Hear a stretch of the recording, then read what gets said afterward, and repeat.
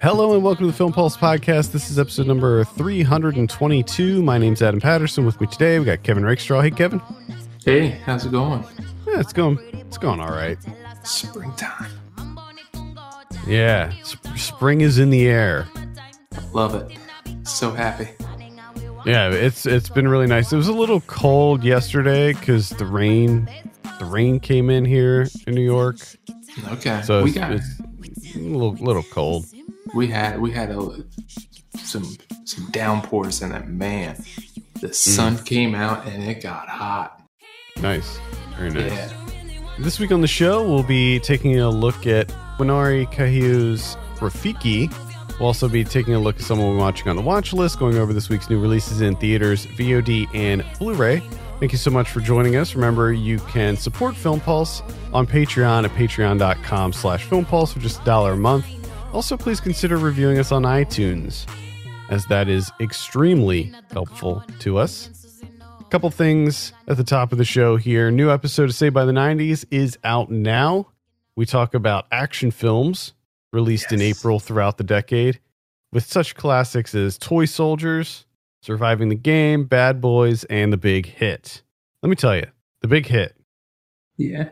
You'll have to listen to the show for my extended thoughts, but wow, is that movie horrible. It is offensively bad. And I remember liking it as a youth. Is that the one with Bokeem Woodbine? Yeah. Yep. It is. It is. It's so horrible. I love it.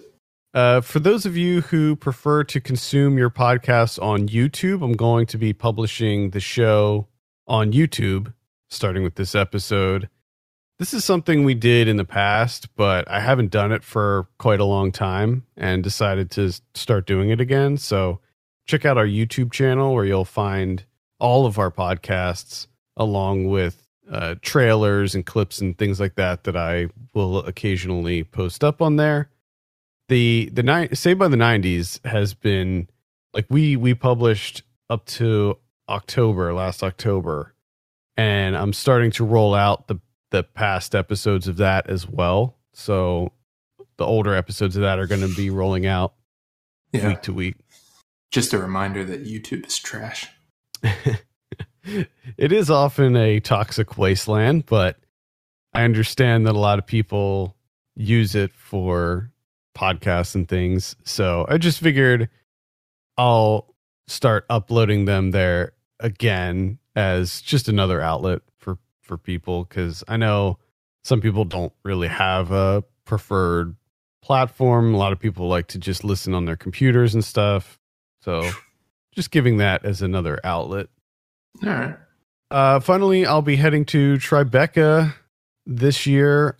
It starts this week. So if you're going to be at Tribeca and want to say hi, shoot me a DM at FilmPulseNet. Let me know what you're looking forward to this year. I'll be mingling around there for the next 10 days or so. Mingling. Reluctantly. Yeah, well, I guess mingling is not correct. I'd say just wandering around. Just wandering. Awkwardly wandering around. There you go.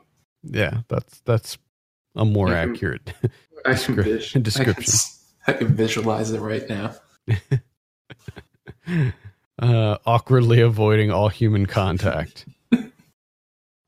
Just I don't want to swivel, just looking around. Try to figure things out. Yeah. Let's hop into our review, shall we? We're talking about Rafiki. I have a synopsis here.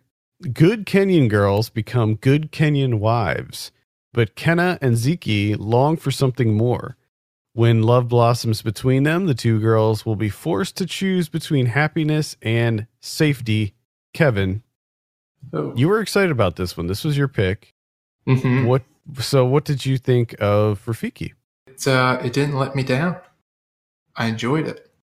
It feels like I've been waiting for this movie for quite some time, to be honest, which seems to happen a lot, really. I mean, I think we've talked about this a couple of times when we do the most anticipated. A lot of my when we do the most anticipated back in January, a lot of it's just holdover from the previous year's episode. So finally got this one right, and I think the thing that got me first excited for this initially was the kind of like the posters and stuff where it's very vibrant, great colors, and just I don't know, I like the design of everything, right? The film itself reflects that too. This movie is just bathed in color. I love the colors of this movie. Yeah, and even the outset, the credits, the opening credits of this movie, like the collage work, all the colors, the music. Mm-hmm. Oh man, just got me pumped. You don't see credits like that too much these days. Mm-mm. They feel very classic. The credits where it's like its own thing where you have these sort of they're set apart. They're not, these days usually opening credits happen during the opening scene. This is like its own dedicated thing. It feels very reminiscent of how they used to do it in the 80s and 90s and previous decades. Yeah, and you just get creative with it, because I loved all the collage artwork that popped up throughout. And then, getting into the movie, yeah, like I said, the colors. Oh man. Oh boy. Just bright. Just love it.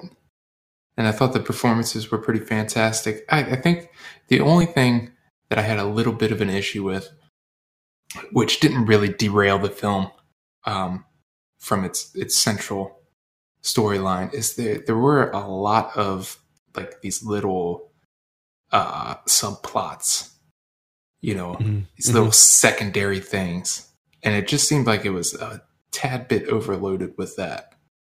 Yeah, a little bit, like how her father remarry. Did he remarry or just have a girlfriend? I can't remember. He remarried. His new wife is pregnant. He's also running for office. There's also everything going on with Blacksta, where he's involved with like a woman that runs a kiosk that her mother owns. And then he's also trying to get Kenna to be his wife. And then they keep hounding the one gay guy that lives in the village, and it's all these little things. Yeah. And then there's the whole, because Kenna's father also runs a store, so that's a thing that is happening throughout as well, especially when it's discovered that Kenna is gay, and she ends up developing a relationship with Zeke, who her father is running against Kenna's father for office. Yeah, which you already have from the outset, just the two of those really shouldn't be together, even just on friendly terms, because their fathers are opponents and they're from different classes. So you already have that, and then to mix in, the fact that they actually have romantic feelings for one another. Yeah, and I think that it should be noted this was banned in Kenya where it was shot.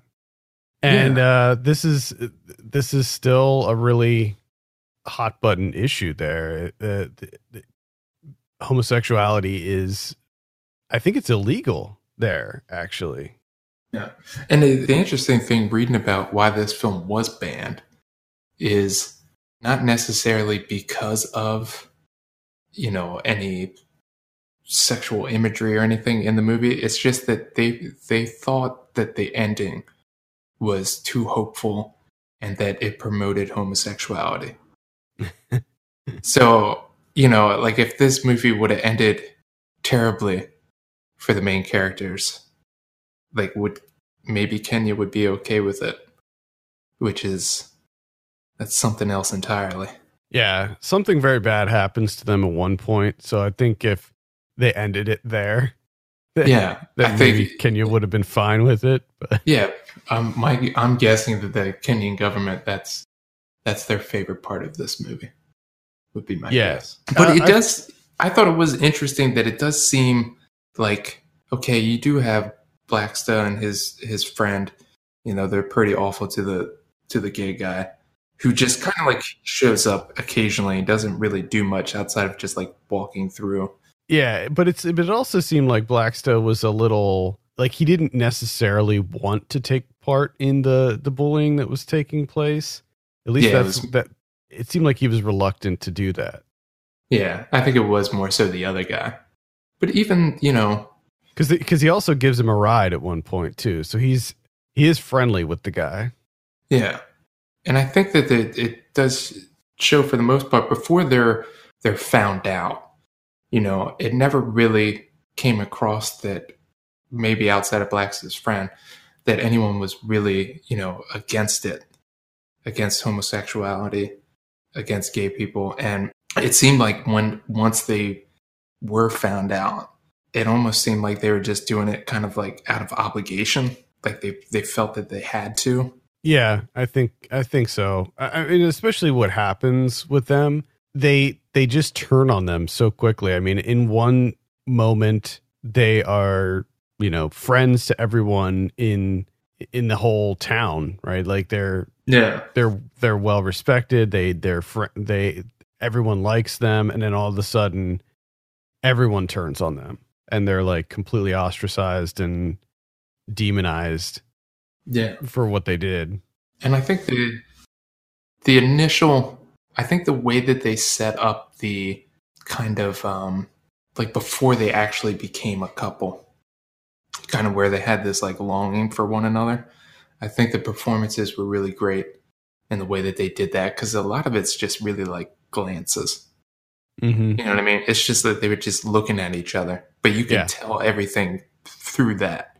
You know, they conveyed a lot just through glances. And I really liked the one decision that they made, you know, when they would have Kenna and Zeke together in a couple of scenes, you know, where they finally get to have these quiet moments together. I know what you're going to say, but yeah, where they have like, there's the dialogue, but they're not talking. Yeah. Kind of like to represent how like they can't really speak.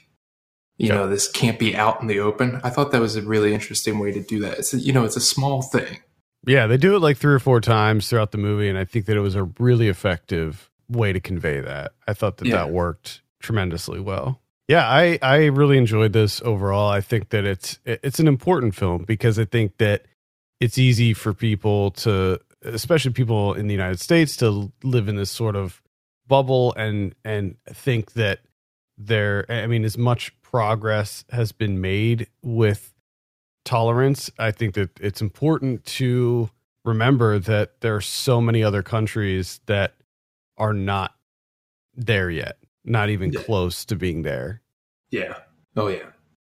And it was, because the bad thing that does happen, I was a little bit worried there, because I was like, please don't be that movie.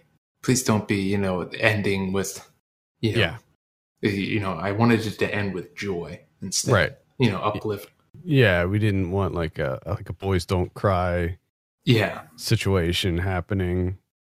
I was a little concerned for that too, but I was also just shocked at how their friends could do that to them, like so quickly too. And also like Zeke's father, like what he does too, just so awful. And then I really did like Kenna's father. I thought that the way that he supported her, even though he knew this was gonna ruin him. I mean, it did ruin him. Like nobody shopped at the store anymore. He had to drop out of the race that he was in for office. And I'm not sure what they were running for. It was like UHD or something. Something like that. I'm not sure what position that was, but it completely ruined him. Yeah. but he was still like, he didn't hold that against her or anything. Yeah, he was really the only one that was kind of supportive of her in his own way. Yeah, and he knew he saw them together, so he knew ahead of time. Like he knew beforehand because he saw them. Her mom, on the other hand, was not quite as supportive. I didn't quite understand what, because when she found out that her new stepmom was pregnant, it was like a huge thing. I mean, it was like a big deal, and I wasn't quite sure like what that was all about, like why that was such a huge thing. I would imagine that it's probably just like a societal thing where, right, that's what I assumed, but yeah, that it looks bad on her that she's a divorced woman and now he's with someone else younger and having a kid. Right, and it was a boy too, which I'm sure has even bigger implications. Now her daughter's gay too. You know, she's falling apart. She's just the devil's everywhere. Yeah, overall I thought it was really solid though. Definitely give this a recommendation. Same here. And the other thing that kind of made it even more excited to see this is I was already excited for it, been waiting for it, and then news came out that Winori, the director of this movie, is going to be teaming up and adapting Octavia Butler's Wild Seed for Amazon. So I was excited to see what she does here, and kind of to get some excitement brewed up to see her tackle sci-fi stuff on Amazon. Which, man, the colors and stuff, that vibrancy, that should be fun. Yeah, certainly. I hope so. Any final thoughts before we give this a score? No. Yeah, I would say check it out. This is playing limited release right now. I'm not sure what the VOD schedule looks like for this. But if it is playing in your area, I would say check it out. I'm going to give this I'm sitting at like a 7.5, maybe 7.5 on this for me. Okay. Oh, I do have one because they talked about it a couple of times, but never really said who they are. Samantha Mogazio, who plays Kenna, she's fantastic, as is Shili Muniva, who plays Ziki. I think they really hold the whole thing together. Yeah, they're both fantastic. So I think I'm with you. I think 7.5. I'm gonna go with 2. I'm gonna lock it in. Again, that's Rafiki. All right, let's talk about someone we're watching. Kevin, I think it's your turn this week. I have not watched that much. Uh-oh. Because 2 of my prime days, I don't have internet. Yeah. And, which sucks because I had plans. Big Adam. plans. I had so many options and didn't really get any of them to work out for me. But I was able to see a couple shorts before my world fell apart internet-wise. And this was, since we talked a little bit about YouTube, I watched something on YouTube, and YouTube instantly reminded me why it's trash. I watched a short film called Doing What They Love. It's this short music doc about this program in Sudan where all these musicians, different types of musicians, all different backgrounds, different ages, they get together for about like 2 weeks. They just get together and they kind of rehearse and try things out, and they're all playing with each other. And they all, different styles of music. You got beat makers, you got jazz artists, you got singers, all sorts of people just kind of jamming together, see what they come up with. And then at the end of the 2 weeks, they kind of put on this concert where they get to actually like up on a stage and actually perform for a crowd and everything. So kind of just like following them around. And the one is really interesting because they're talking to this guy and he has a really bad stammer. Like he has a real difficulty in getting words out, right? Like he's got to spit them out. And he's talking about how like music helps him and everything. And I'm kind of thinking, because I'm an idiot, I'm like, oh, he's like a guitar player or something, And then he's talking about like how the beat kind of slaps him on the back of the head and kind of takes his stammer away. So it immediately cuts to him rapping in Arabic. And like not only is he a good rapper, but he's like a fast rapper too. Huh. And it was just incredible to see like, okay, here's this guy that has to say like one sentence would take him, like half a minute. And then here he is next shot, just riding a beat like crazy. It's really good doc.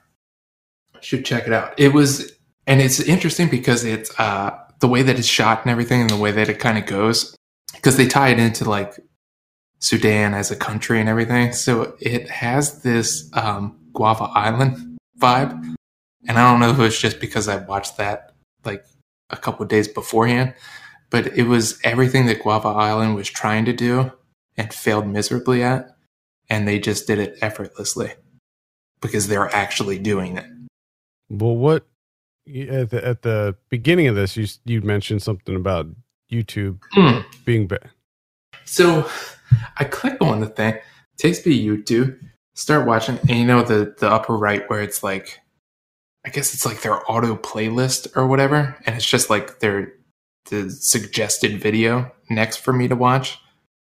It was like something about like the myth of slavery. Oh God. And I'm just like, are you fucking kidding me? Like, what the fuck? Why is that my... Like, all I do is watch music videos, usually. Yeah, the YouTube algorithm is... It's not the best. It's... Oh, God. I saw Hellboy. Finally caught up with this.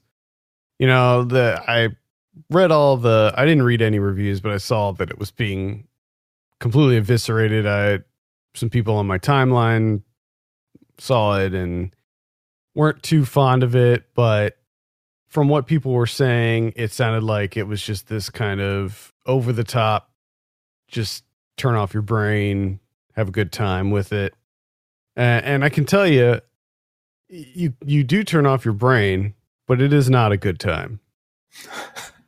I love Neil. First of all, I'll preface by saying I've liked almost everything Neil Marshall has done. I'm a big fan of this director. And even the movies that critics weren't fond of, like Doomsday, I was a huge fan. I love Doomsday. Obviously, The Descent is one of my favorite horror movies of all time. And his other movies are really great too, like Dog Soldiers and Centurion. So I went in with an open mind. I went in thinking this is going to be a B movie. It's just going to be dumb, gory fun.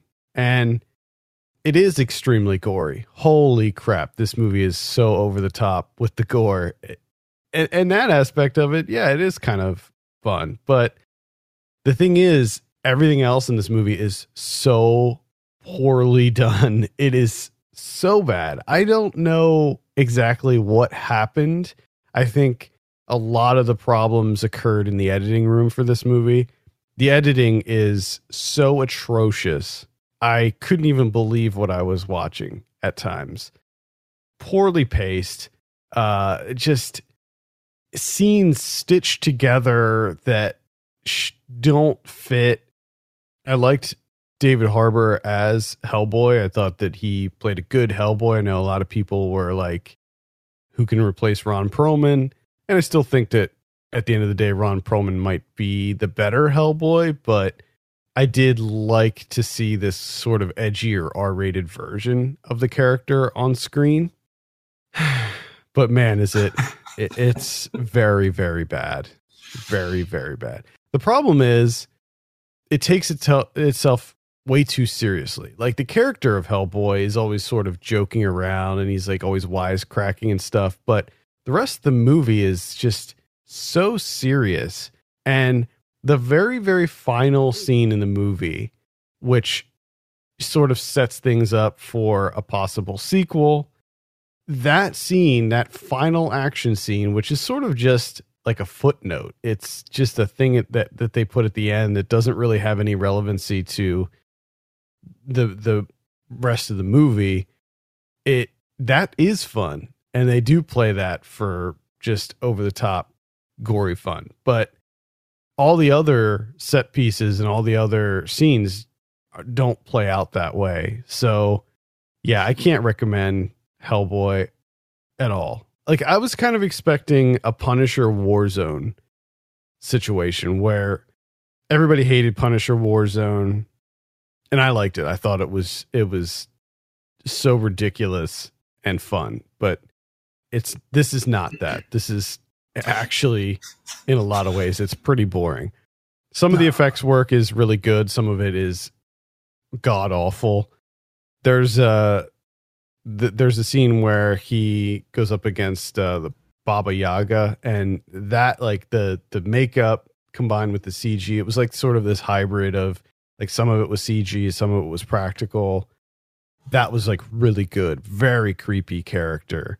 And a lot of the other characters that pop up look really good. Some of the creature design is very creative and very, very cool. Sort of, I mean, this is obviously separate from the Guillermo del Toro Hellboy movies, but it also seems to draw inspiration from some of his characters. So a lot of the creature design is really cool, but also the CG is a little bit of a mixed bag. Mm. So yeah, again, can't recommend Hellboy. Yeah, I think anytime that you watch a movie that you really dislike, for you, I can get a lot out of if you do that deep sigh that you always tend to do. That tells me everything. That tells me everything I need. Yep. It's like, that's a very succinct form of criticism. Just to hear that deep Adam sigh. Mm-hmm. I'm just like, I know everything. He said it all right there. Another short that I watched, which I think you would enjoy this one. It's called In Dog Years. Oh, I've seen this. Oh, you did? You did see it? Yeah. Man, this is directed by Sophie Rambari. And man, Guinness puts those doggles on. The doggles are great. Oh my God. Because at first, Mango, who opens up the film, just an old soul. I figured Mango would be your favorite because Mango sort of has that schnauzer. You kind of have look a little bit. He's a mixed breed, but he definitely has that sort of look. And he even has that like old, like long gray beard. Where he just looks so wise, and it's so curious about the camera. Yeah, he's 20 years old too. Yeah, he seemed pretty spry for 20 years old. I know, right? Like 20 years old, that is a very old dog. Yeah. And he's still getting around. He's still walking around the shop, getting up in the camera, all that. Mm-hmm. Which is the thing I like the most about Rumvari's like dog docs, because the one that she did beforehand was called Norman, which was about her own dog. It was an old dog, and it was kind of about mortality and everything, and kind of what she's doing here, but with other people's dogs. But the camera's always on the dog, which I just like. You know, these dogs just kind of oblivious to what everyone else is talking about, which is them and their mortality and everything. And these dogs are just wandering around, just relaxing, getting up in that camera, putting goggles on, getting eaten by kittens. Yeah. Ah, goddamn dogs. So just to clarify a little bit. It's a short documentary about elder dogs in their elder years. Yeah, she just essentially, talks to the owners, about kind of, a little bit of everything, what the dogs mean to them. A lot of them don't really want to talk about what's going to happen to the dogs, which they know is going to happen at some point in the very near future. Yeah. Yep. I liked Jack, of course. Oh, yeah. I mean, I liked them all, but I didn't dislike any of the dogs.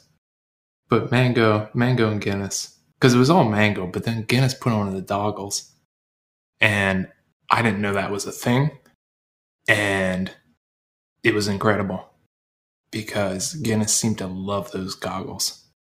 Yeah, it's like an 11-minute short, so if you're a dog lover, I'd say check it out. Although, expect to be brought to tears by the end. At least I was. Yeah.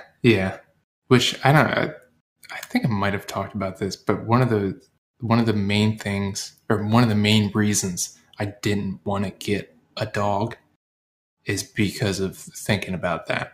Yeah, because you're going to have to do it at some point. Yeah, and it's just like I don't want to do that.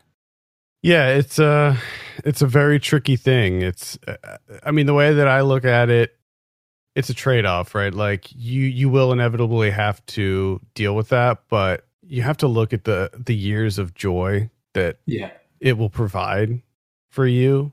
Yeah, and I think that was the thing that, because my dog's argument to that was essentially jumping around like a goat. And I was like, good point. Yeah, there we go. Yeah, great little short. I saw Police Story 1 and 2. Oh, hell yeah. This is the first time I've ever seen Police Story 1 or 2.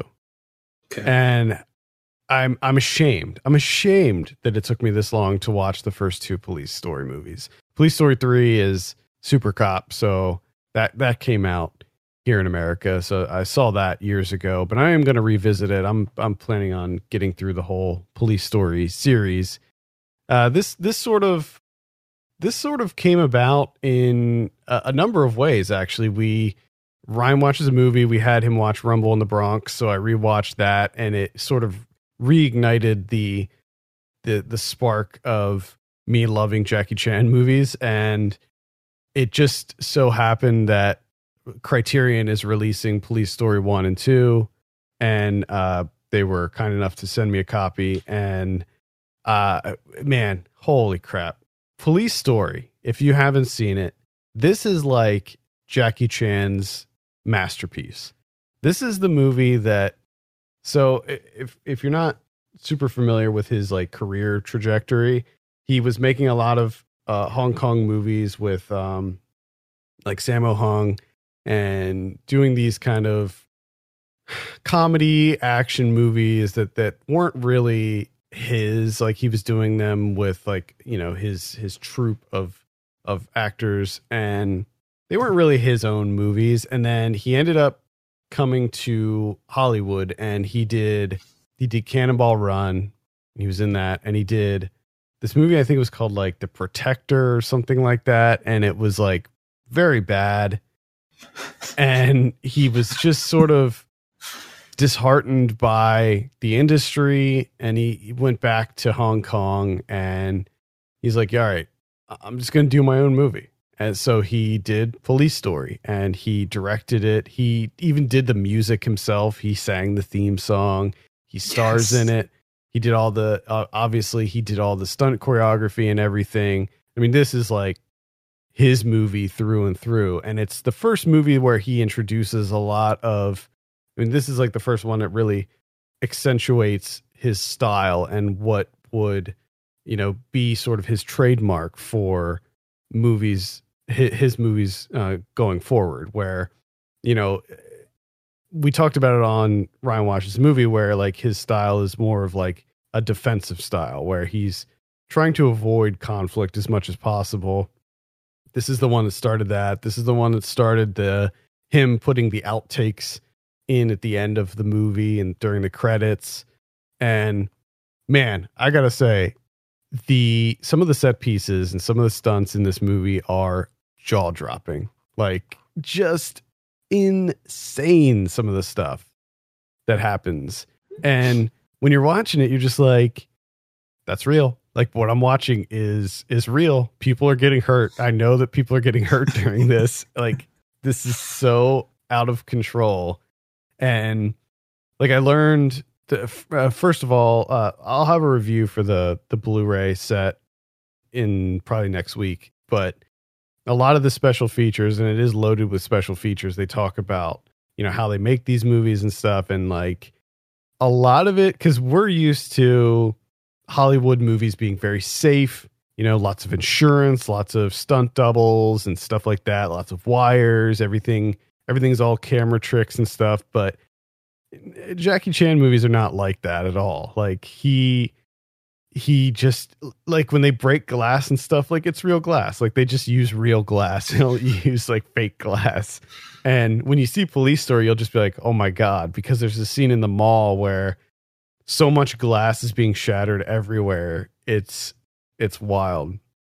And it seems so dangerous. Yeah. And they just have this thing about it. Like, in their fight scenes, like, they don't, if Jackie Chan is punching you, it's not like he's shadow punching you. He actually makes contact. And that's like one of the things that he wanted to do that was really important to him when making his movies, is the audience should be able to feel the impact of the punch or the kick. So they, instead of like pretending to hit somebody, you actually hit somebody. And he just has people wear pads and stuff, or he has like special shoes. So if you're kicking somebody in the face, they wear these like shoes that look like regular shoes, but they just have extra padding in them so that when you make impact, it doesn't hurt as much. Oh yeah, sure. I mean, that being said, I'm not going to be signing up to get kicked in the face by Jackie Chan. No.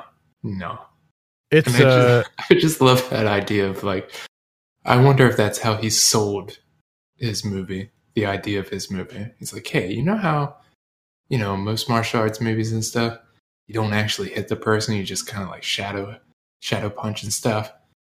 And they're like, yeah. He's like, well, in mine, how about I actually do kick you in the face?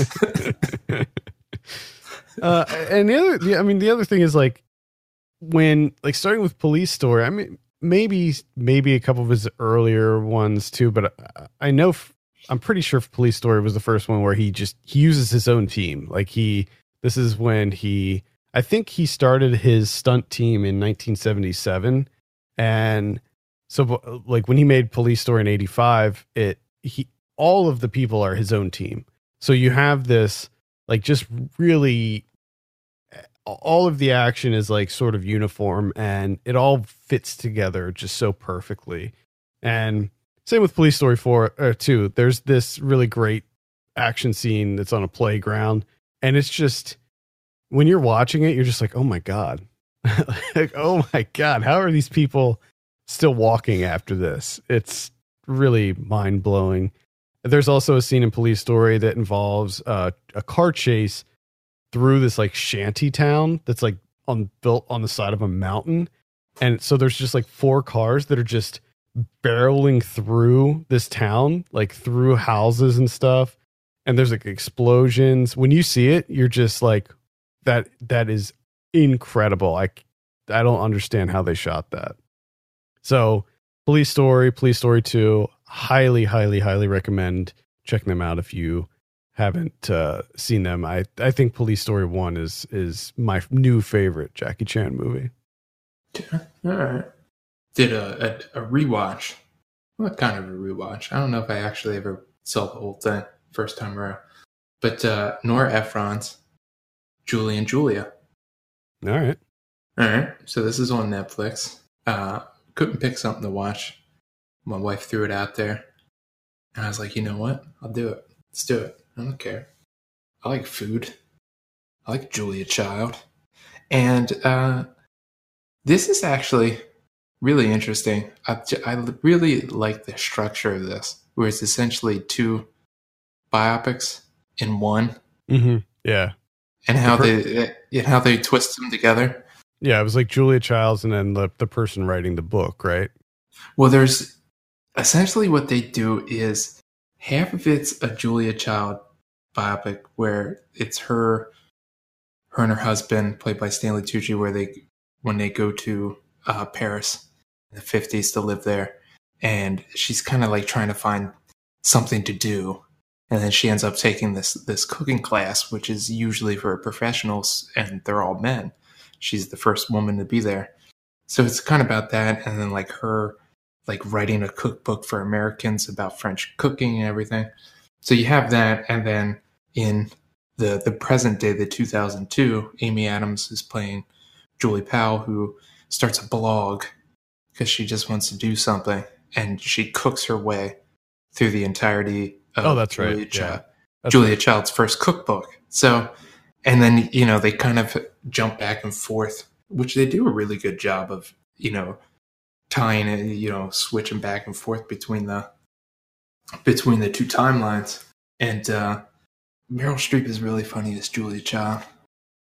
I was actually cracking up a good bit. There's a ridiculous scene where she first learns how to chop up onions. So I guess she's practicing at home, and she's just chopping up like 60 onions. It's just a mountain of onions. And Stanley Tucci comes home, and they're kind of like quipping back and forth, but also crying at the same time because it's 8,000 onions being chopped. It's a good time. Good time. I enjoyed it. That's all I have. I've been pre-gaming some Tribeca stuff that I can't talk about quite yet, but stay tuned because I'll be circling back. All right, let's talk about some new releases in theaters this week. We have Carmine Street Guitars. I think it's a rock doc. Of course it is. We have the big one, Avengers Endgame. Oh, okay. There you go. Yeah, pretty excited for this. I'm not like over the moon about it. It's like, I don't know. Is it? I'm sure I'll like it. Is it Avengers fatigue? I think so. I think it's just a little bit of the old superhero fatigue that I'm having. It's like every weekend, just about. I'm sure it'll be good though. It looks good. It looks. I mean, a lot of like everything in the Avengers world has been sort of culminating into this one final showdown. Runtime's 3 hours. So it's a little daunting, but hopefully it's good. And we also have The White Crow coming out along with Body at Brighton Rock. JT Leroy or Leroy, I guess. Oh, there's not a lot coming out this week. No, yeah. An animated movie called Ploe, I Trap the Devil, which is this sort of lo-fi horror movie about a guy who believes he trapped the devil in his house. Nice. Yeah, it's decent. It's with AJ Bowen, and that's pretty much it for theaters. Wow. Okay. Yeah, everybody's getting out of the way of Avengers. True. Even the smaller indies are just like, nope, not going to touch that. On VOD this week, on Tuesday we have Naples in Veils, Hagazusa. What, Hagazusa? Yeah, hitting VOD. Heard good things. Still haven't seen it yet, but I'm gonna try to catch it maybe today if I can. Patrimonio. Mm-hmm. On the 24th we have Sprinter. Oh, okay. So running. Oh, yeah. Okay. I'm not running sure if doc, huh? Yeah, I don't know if it's a doc. I think it might be a doc. A Rastafarian teenager in Philadelphia hopes to qualify for the national youth track team for the World Youth Championships. Okay. Sounds like a doc. At first, I thought you were saying the title for the next film, and about 9 words into it, I was like, Jesus Christ, this is a long title. That's a long-ass title. And then on Friday, we have I Trapped the Devil, Body at Brighton Rock, JT Leroy, and that's about it for VOD.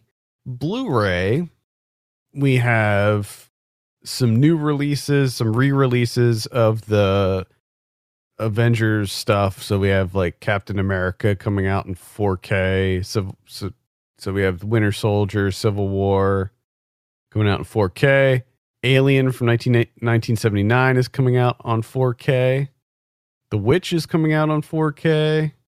Arrow is releasing Scared Stiff from 1987. Talked about that a couple weeks ago. Escape Room is coming out on Blu-ray. Not a big fan of that one. Bisbee 17. Oh, okay. Been waiting a while for that one. Yeah. That's about all I have. What about Criterion's? Not a whole lot of DVDs coming out either. Nope. Jeez. The one Criterion coming out, that's 1957's A Face in the Crowd. The old Andy Griffith. This is a great movie, by the way. If you've never seen it, check it out. See Andy Griffith in a different light. And you got some new interviews in there. Got a documentary from 2005. It's a little light on the special features, but, whatever. Cool. Might have to give that a look. I think that's going to do it for this week. Thank you so much for listening. You can send us your questions and topics to podcast@filmpulse.net. You can follow us on Twitter @FilmPulseNet and @FilmPulseKevin. We have a minute. Take a look at our Patreon page, patreon.com/FilmPulse. Consider helping us out by becoming a subscriber. For Kevin Rakestraw, my name's Adam Patterson. We'll see you next week. How the party looks so good.